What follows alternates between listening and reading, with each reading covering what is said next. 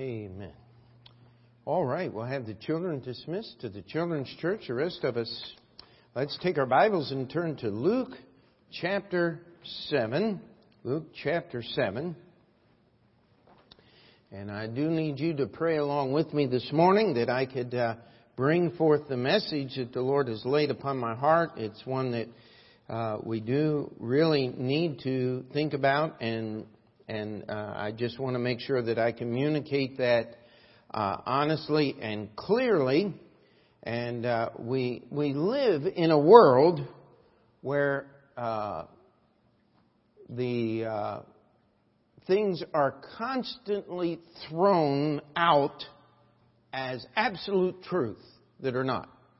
I don't know if you've heard the newest one from our dearly beloved congressperson from Jackson Heights, but in 12 years there will be no living person left in Miami, according to her understanding of climate change. And we praise God she's not in charge of anything but herself. But how would you live thinking that several millions of people were all going to be drowned and killed in the next few years over something that is not going to happen, but it is believed as an absolute truth? And should you stand up and actually raise a voice saying that this entire climate change thing is a cult and a hoax? It takes more faith to believe that man has power to change the climate than it does to believe that Jesus died to pay the price for your sins. I want to challenge you. If I'm going to exercise faith anywhere, it is going to be in the Lord Jesus Christ. And we are told that if we do not believe, if we do not behave in a certain way. I was met with another local pastor, Brother Richard Johnson. Some of you remember him, but very early on in 1994, 95, Brother Johnson actually worked with our church for a little over 2 years. And he was saying, I can't believe it. He said there were riots in Brooklyn this week, near riots. Nobody got killed, praise the Lord. Do you know what it was about? They opened a Chick-fil-A in Brooklyn.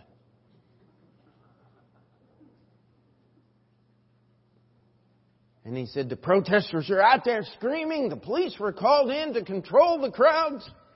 And of course, the best part is the line for people trying to get chicken sandwiches was all the way around the block.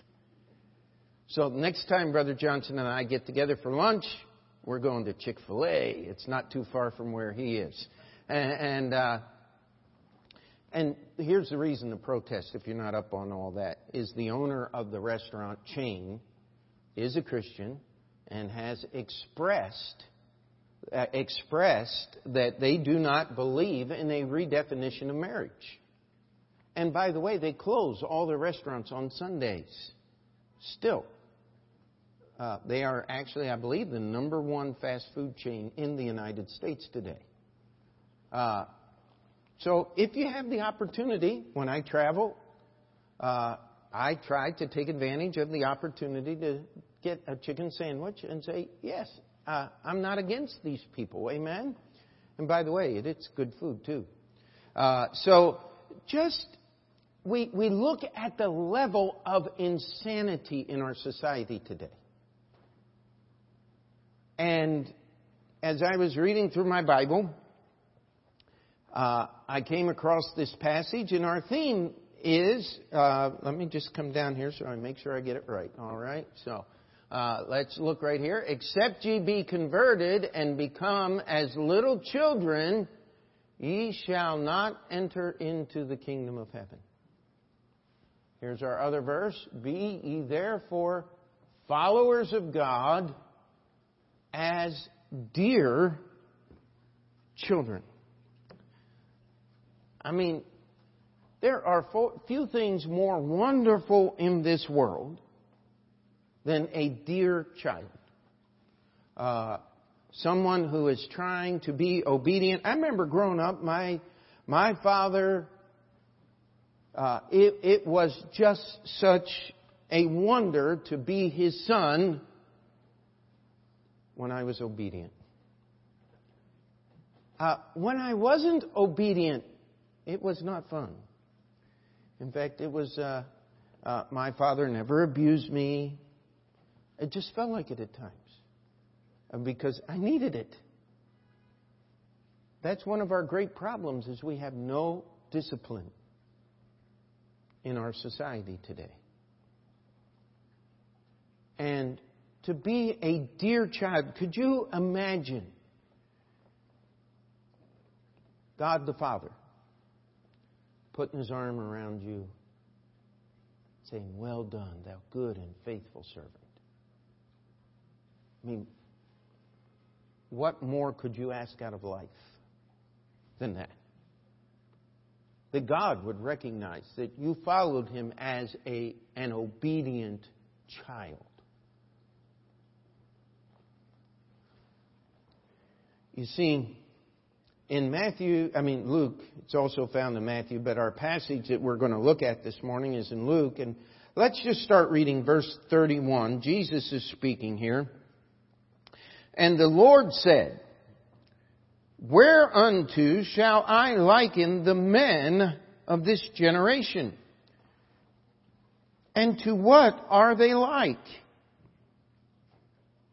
They are like unto children sitting in the marketplace, and calling one to another, and saying, We have piped unto you, and ye have not danced. We have mourned unto you, and ye have not wept. For John the Baptist came neither eating nor drinking wine, and ye say he hath the devil. The Son of Man is come eating and drinking, and ye say, Behold, a gluttonous man and a winebibber, a friend of publicans and sinners. But wisdom is justified of all her children." But wisdom is justified of all her children. This morning, I'd like to preach about childish men or childish adults. I mean, to have a childlike heart, as the Bible says, is a good thing. But how many of you have ever met a childish adult? How many of you ever had to work with a childish adult? Oh, my. That is frustrating, to say the least.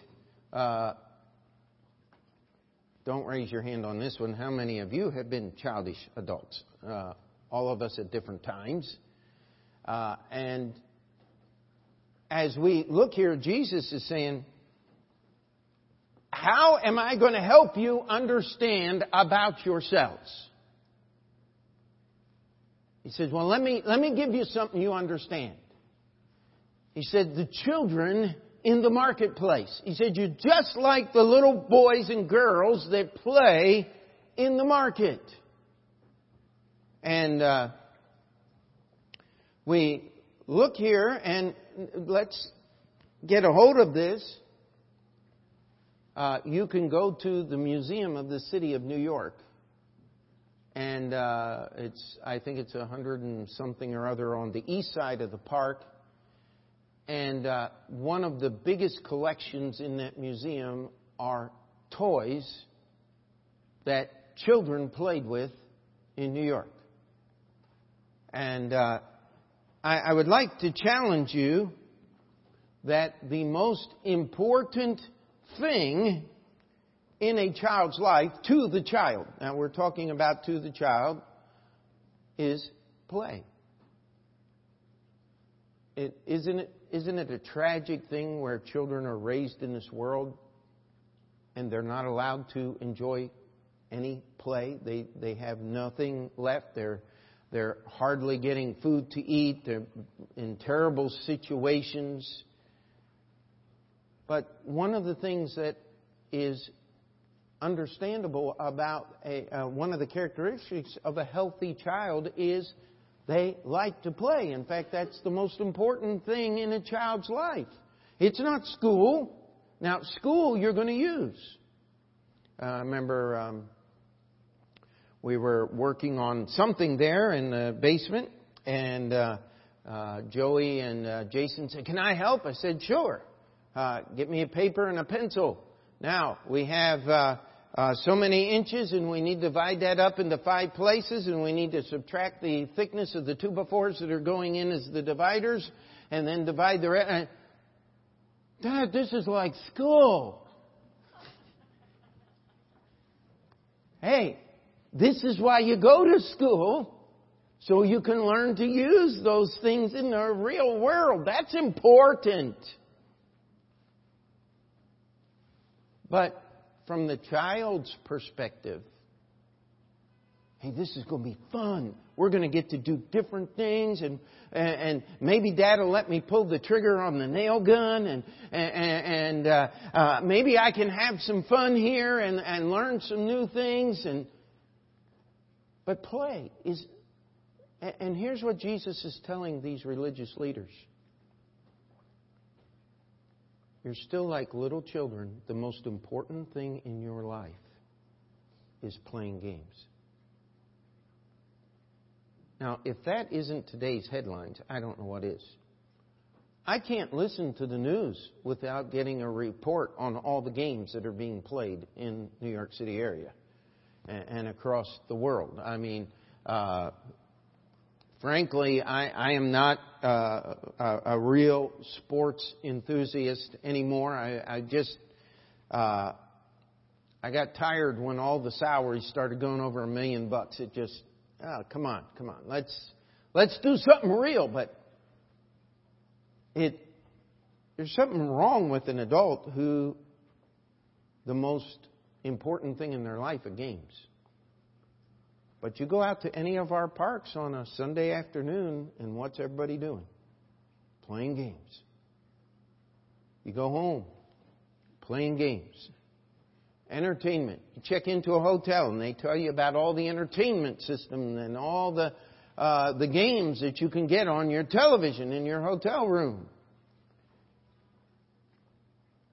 You know, it's a wonderful thing for a child to have enough innocence about all of the crazy going on in the world to be able to enjoy a game. We want that for children. The problem is we have many adults who think life is a game. How many of you have seen the bumper sticker, "Who dies with the most toys wins"? I mean, it's everywhere. And Jesus is telling these religious leaders, you're like little children playing games in the marketplace. Now let's take a moment and just think about that. Why would that be a problem? Well, here's the issue. What was the marketplace about? Well, that's where commerce happened.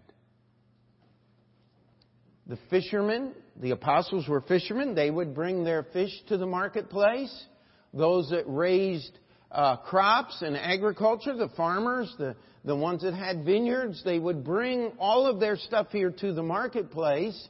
And the farmers who were raising the grain would be able to get fish and grape juice and the products of the vineyard. And the vineyard owner would be able to get the fish and the other things. And everybody would be able to live comfortably. I want to tell you the primary purpose of the marketplace was so that people could get food and things that they need to live.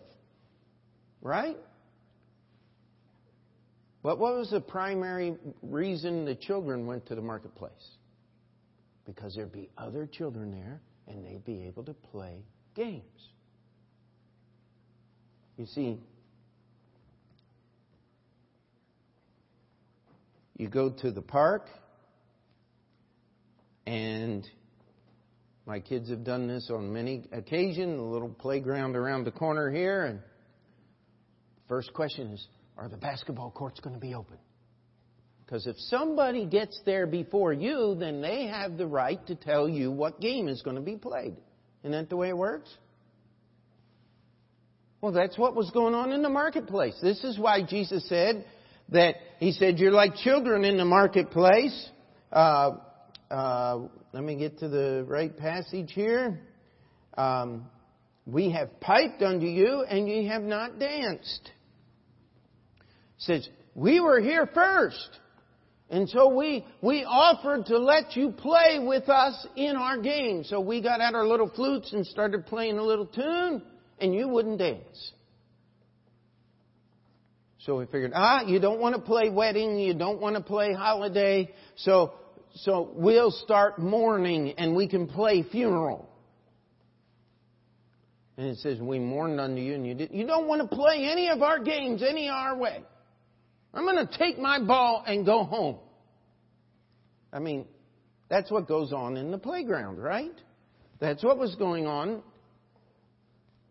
Not in the marketplace, but in the lives of these religious leaders that Jesus was speaking to. Isn't that terrifying? It goes on in buildings all over New York City. Every time they hold a service, people are there to play games. Do you know what one of the primary reasons people attend certain churches in the city are? Networking. If you are trying to get into Broadway acting, there's a certain church where all of the actors and some of the directors and they go. And different churches have a reputation for different things, and you can go to these churches and you can play the game. If you are part of the Alphabet community, they have several churches that are just right there to cater to everything that is there, and that's what it's all about. And I want to tell you, the stakes are too high to play games. We only have one thing we're trying to do. Put forth the message of the gospel of Jesus Christ. Trying to encourage childish adults to stop playing games and get serious,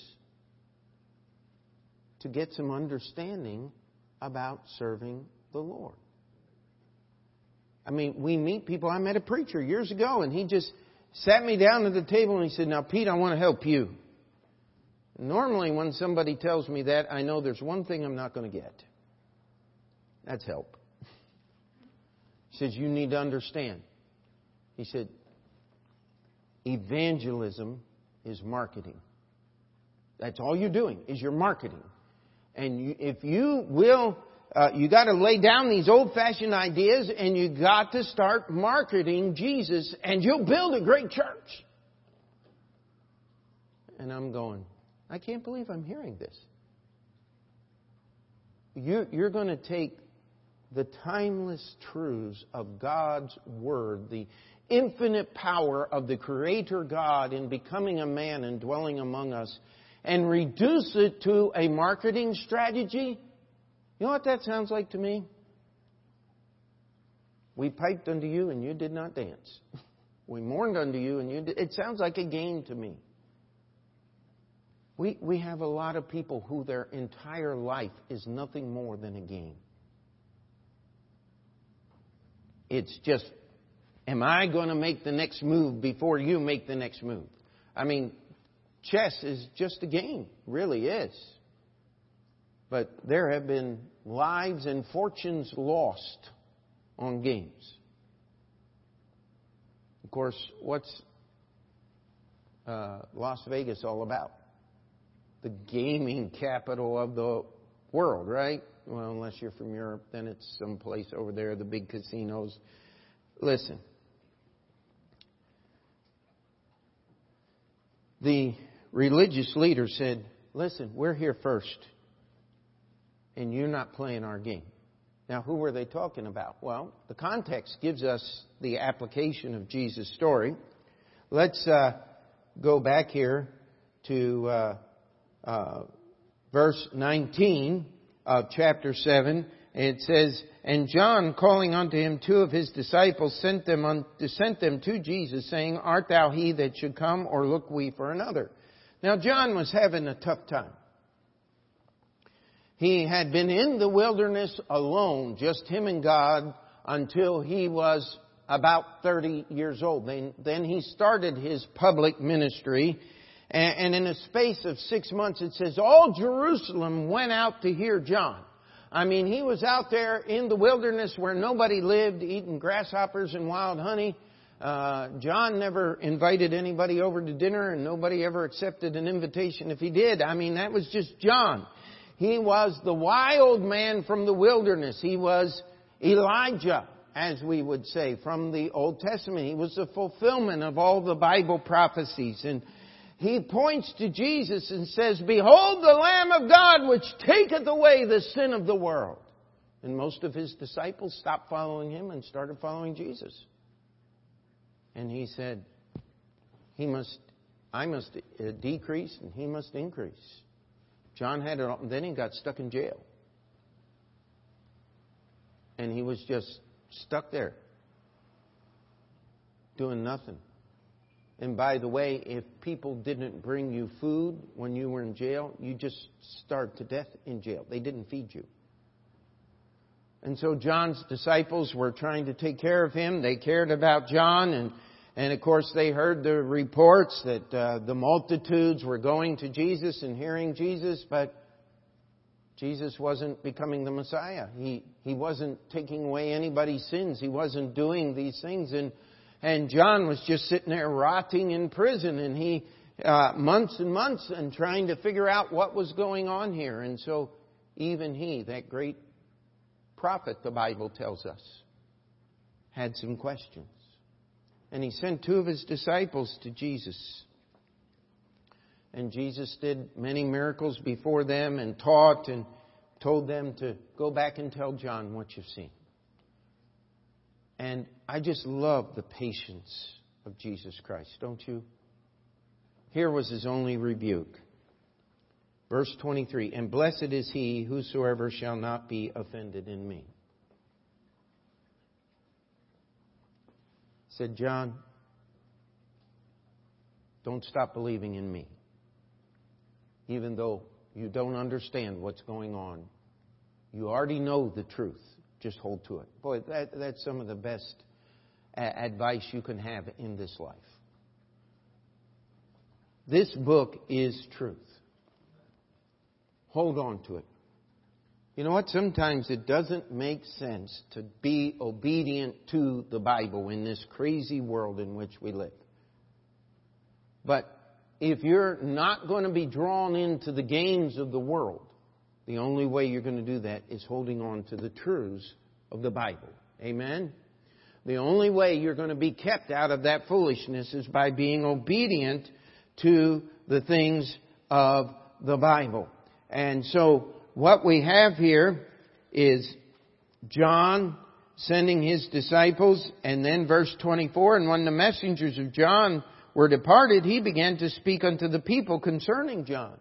And Jesus taught them, and he says, but what went ye out for to see? Verse 26. A prophet? Yea, I say unto you, and much more than a prophet.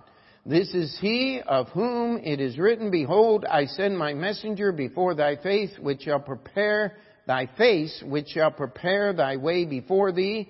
For I say unto you, among those that are born of women, there is not a greater prophet than John the Baptist. But he that is least in the kingdom of God is greater than he.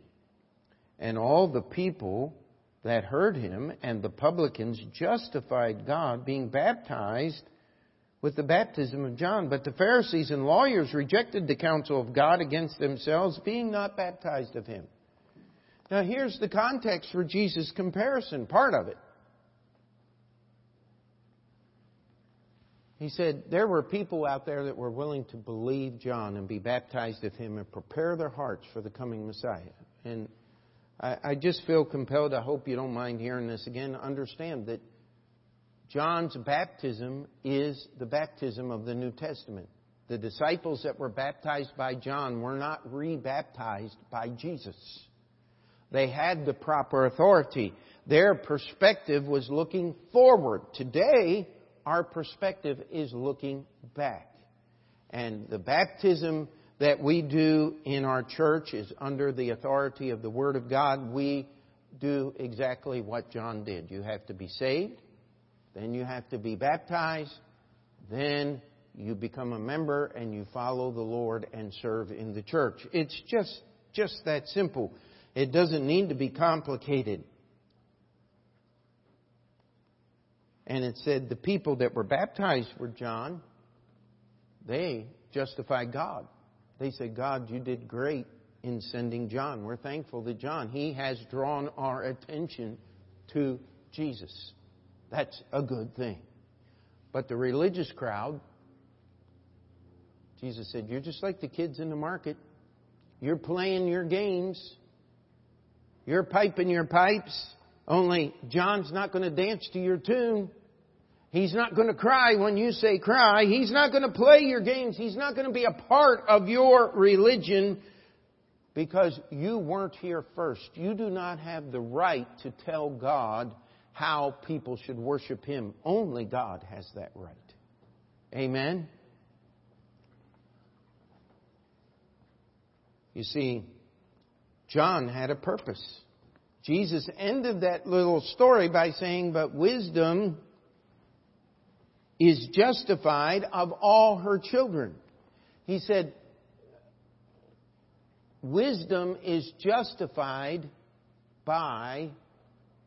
let me read it again here. I'm sorry. Wisdom is justified of all her children. He says, you can look at John, you can see his life, and you can see the wisdom of God. Jesus was also saying, you can look at my life and see how I have lived, and you can see the wisdom of God. The Pharisees and the religious leaders really had no excuse.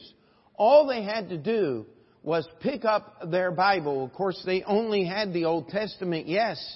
But you read the last verses of the Old Testament.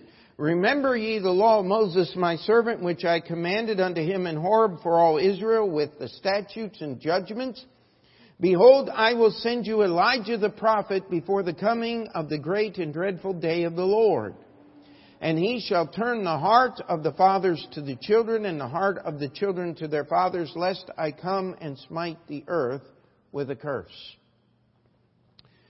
Did it take a big stretch of the imagination to look at the ministry of John the Baptist and how he lived and what was about him and not see the characteristics of the Old Testament prophet Elijah?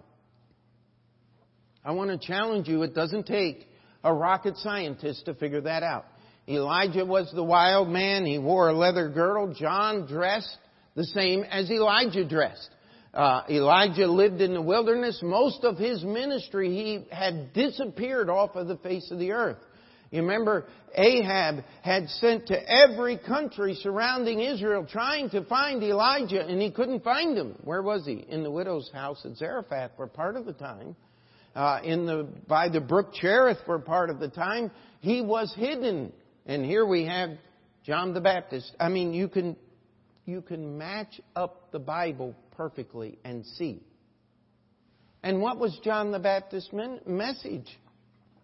It was simply, repent, for the kingdom of God is at hand. I'll tell you what, that'll get the heart headed in the right direction now, won't it?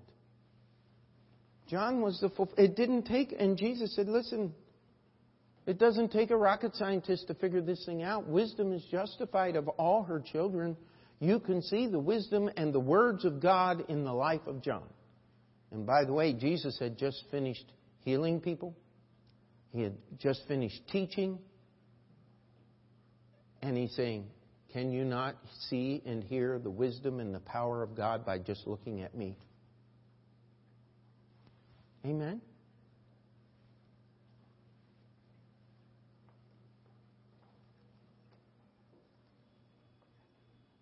And then we're going to have this entire truth illustrated so absolutely crystal clear by just following along in our text. Look with me at verse 36. And one of the Pharisees desired him that he would eat with him. And he went into the Pharisee's house and sat down to meat. Now this is pretty interesting. We're now no longer, Jesus had just finished this story condemning the Pharisees. And this Pharisee says, I'd like to eat lunch with you. Now we know that many times through the Scriptures, these Pharisees had ulterior motives in inviting Jesus to their home. They were trying to entrap him, trying to catch him in something that they could accuse him. We don't know if there was that really going on, but in a few moments some circumstances are going to develop where it almost appears that this Pharisee has that hiding in his heart that he's willing to reach out some hope for. Of course, no one ever entrapped or tricked Jesus. The other thing was just plain curiosity. Why are you so different than we are? Why is your teaching doesn't agree with us? Why are you so against us? We teach the same Bible. I mean, how often do you hear some people, we all believe in the same God? And if somebody give me a chance to talk, I want to say, if you were really honest, that statement's not true. We don't believe in the same God. The God of the Bible is different than the God of the religious games that are being played all over this world.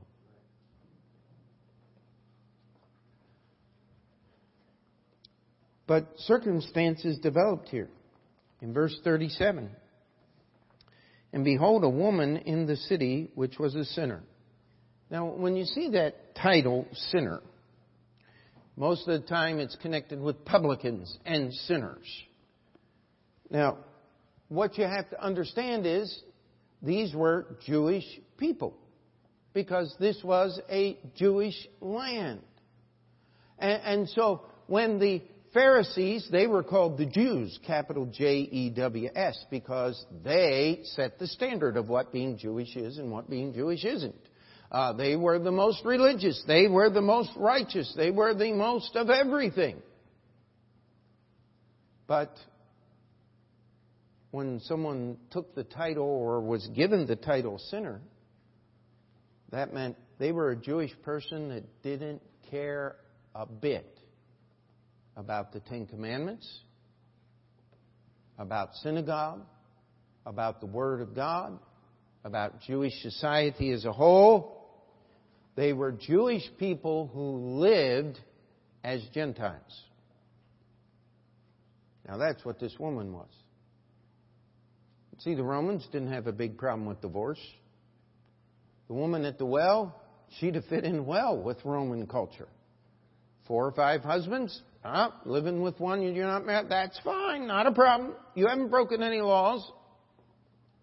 This was the world. And by the way, it's the same way today.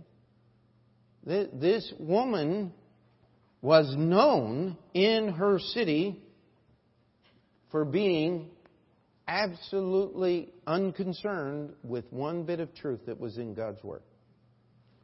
I'll tell you, that's not a place you want to be. But look what she did. When she knew that Jesus sat at meat in the Pharisee's house, brought an alabaster box of ointment, and stood at his feet behind him weeping, and began to wash his feet with tears, and did wipe them with the hairs of her head, and kissed his feet, and anointed them with ointment. Now that is some strange behavior, is it not? Can I ask you a rhetorical question here? I will answer it in just a moment. But what is the number one item that we need to approach God as a human being? There is one overriding thing that we must have, or we're never going to get anywhere near God. How about humility? God resisteth the proud, but giveth grace to the humble. If you come to God trying to tell God how good you are, is He going to accept you? Didn't work for Cain very well, now did it? God does not want us to bring our best to Him. He wants us to humble ourselves in His presence. Now, let me ask you a question. Could this woman have done any other acts in behavior to humble herself more in the presence of Jesus Christ? I want to tell you, I don't know any way, anything that she could have possibly done, anything that would have been within the scope of her ability. She came prepared. She brought an alabaster box of ointment. Now, don't confuse this with what Mary, the sister of Lazarus, did on Saturday night before Jesus rode the donkey through the gate of Jerusalem. These are two separate events. They're separated by time and place and all of these things. This woman brought a very costly box of ointment, very similar to what Mary did. But she stood at Jesus' feet weeping. Now, we know by reading the rest of the story why she was weeping. Look at verse 50, the last verse of the chapter. And He said to the woman, "Thy faith hath saved thee, go in peace." Do you know why the woman was weeping? Because she was a sinner. And Jesus was the answer. That's why she was weeping. She brought the most valuable thing that she possessed. They tell us the box that Mary broke upon Jesus' head in the feast at Simon's house before the triumphal entry into Jerusalem was 300 pence. That's over a year's wages in their economy. Tell you what, I dare say none of us have a year's wages just sitting around in the bank that we don't know what to do with. This woman had this very valuable object here. And before she put that ointment on His feet, she washed the dust off of His feet with her tears. Now, I'll tell you what, this is not hyperbole. It's not exaggeration. But I want to tell you, that's a lot of tears. This didn't happen in a Hollywood on cue. Cry. Okay, camera's off. Okay, fine. That's games. Everything here is games versus truth. Now, part of me wonders if this Pharisee, when he saw this sinner come into his house, finally an opportunity to catch Jesus condoning sin. Maybe we'll get him. I don't know. Bible doesn't tell us. That's the direction my mind heads in. But she came into a place where her very presence was despised. I mean, even the servants that were serving the dinner were looking at her like, "What are you doing in here? This is the house of a Pharisee. You have no right to be in here." Can I go back to that phrase? Wisdom is justified by all her children. Do you think this woman was expressing wisdom here? In humbling herself and bringing herself as a sinner. She didn't go clean up her life and come to Jesus first. She just came as she was. And she was broken because of her sin. And she said, "I have everything that is about me. I'm going to give you." And she pours it out on His feet. And in a moment, her entire life savings, every valuable thing she probably possessed, was gone. But can I ask you a question? Is Jesus worth everything we have? Is not faith in Him more valuable than anything we could hold in our hands? And this woman found faith in Jesus Christ by humbling herself, embarrassing herself. The Pharisees stood there thinking in his own heart and mind, if Jesus were really a prophet, he'd know what kind of woman this is, and he wouldn't accept her. And then Jesus, while she is washing his feet with her tears and drying them with the hair of her head, and then pouring this ointment on his feet, while these things are happening, Jesus in verse 40, and Jesus answering said unto him, Simon, I have somewhat to say unto thee. And he said, Master, say on. There was a certain creditor which had 2 debtors, verse 41, chapter 7. The one owed him 500 pence. Now that would be 500 days' wages, an incredible amount, 2 years' salary easily. The other 50, close to 2 months' salary. And when they had nothing to pay, he frankly forgave them both. Tell me, therefore, which of them will love him the most? Now, Jesus just made up a story here, a parable. He said a man had 2 debtors. 500 pence is an incredible amount. We would try to put that in monetary funds today, somewhere between $100,000 and $200,000. I mean, you're not going to pay that off tomorrow. You're not going to pull your wallet out and take care of that. The other was 50 pence, 50 days' wages. 10, maybe $20,000, whatever your wages are. $1,000 a week, you're looking at, $5,000 or $6,000 here. That's a lot of money. And he said he forgave them both. He said, now which one's going to love the creditor? Which one's going to love the banker the most?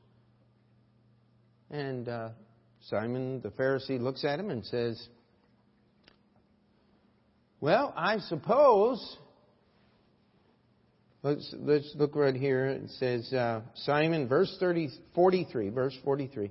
Simon answered and said, I suppose that he to whom he forgave most. Jesus speaks up and says, thou hast rightly judged. He said, you got that one right, Simon.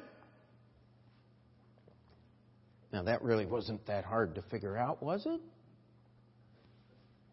That's in the original languages. The sarcasm there. And the reason I say that is, let's read what else Jesus had to say here. And he turned to the woman who was there the whole time he's telling this story. Seest thou this woman? Now he's calling Simon's attention to her. I entered into thy house, thou gavest me no water for my feet.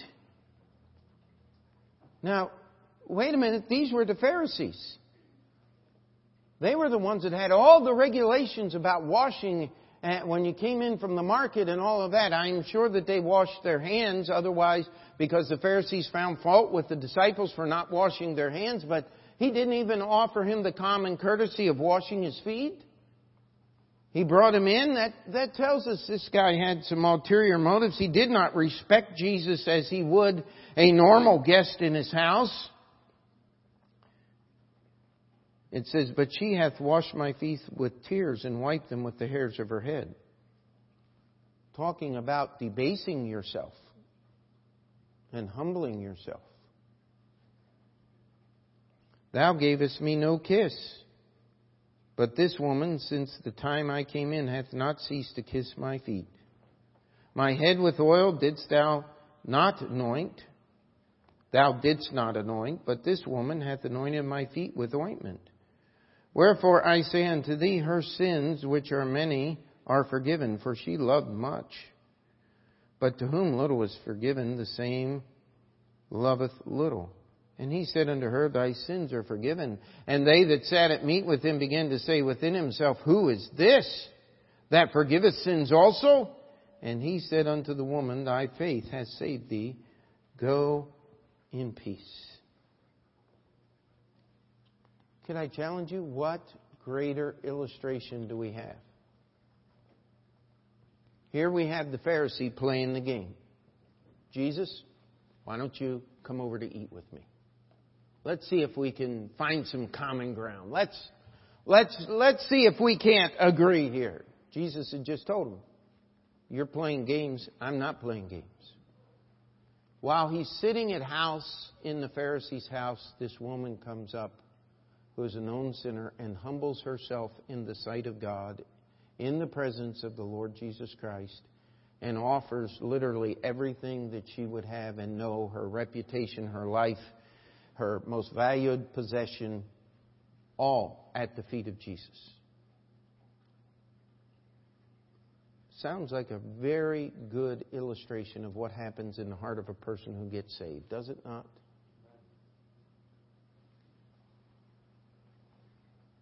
And the Pharisee is sitting there going,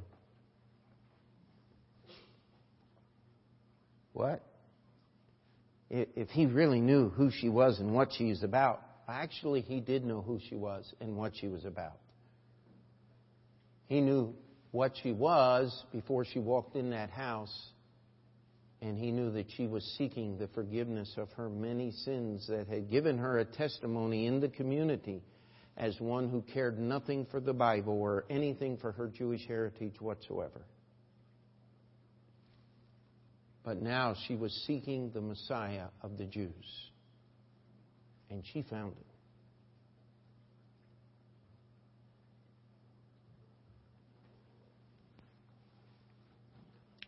Two applications, basically, for today's message.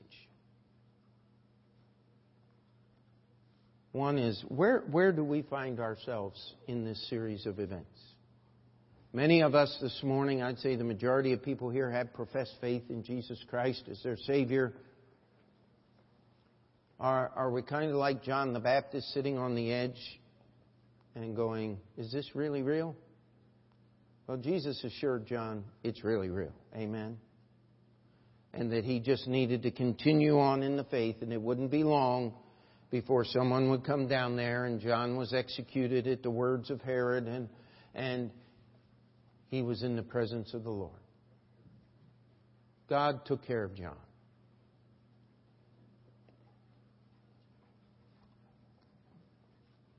We live in a world. I remember when Mr. Brown came out with the book, The Da Vinci Code, and I actually had some people who were members of our church come, Pastor, are you going to preach about that? And my answer was simply this. If someone's foolish enough to read Mr. Brown's book and actually believe the things that are in there, I can't help them. They're past help. This is non-topical. We have all of the scholars running around criticizing our Bible and trying to tell us that all the churches are true churches and that everything, we're all serving great God, and the Calvinists say that only the elect are saved, but nobody knows who they are, and the Protestants say everybody's going to be saved, and the Catholics say only the Catholics are going to be saved, and what are they doing? There's children in the marketplace, and they're asking you to play their game. That's where Jehovah's Witnesses come in, isn't it? And Islam and all these other religions. If you're going to play their game, all you got to do is dance to their tune and cry to their music when you're told to, and be happy when you're supposed to be happy. I remember one fellow telling me, he says we were non-observant Jews, and so there's a time when you're supposed to fast, but before you start to fast, you have this big feast. So we had the big feast, and then we didn't fast either. He said we just ate all the time, and sounds like a game to me, doesn't it?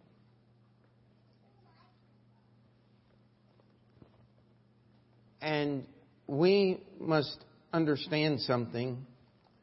This woman did not come to Jesus in the Pharisee's house to answer the Pharisee's questions. She came to answer Jesus' questions. Don't get caught up in trying to answer the world's questions. This global warming thing is just a game, just a little tune they're playing. A few years ago, when I was in school, it was global cooling. We're all going to freeze to death. The next thing they're going to come out with, how many of you remember when coffee was going to give you cancer? And now coffee's going to keep you from getting cancer.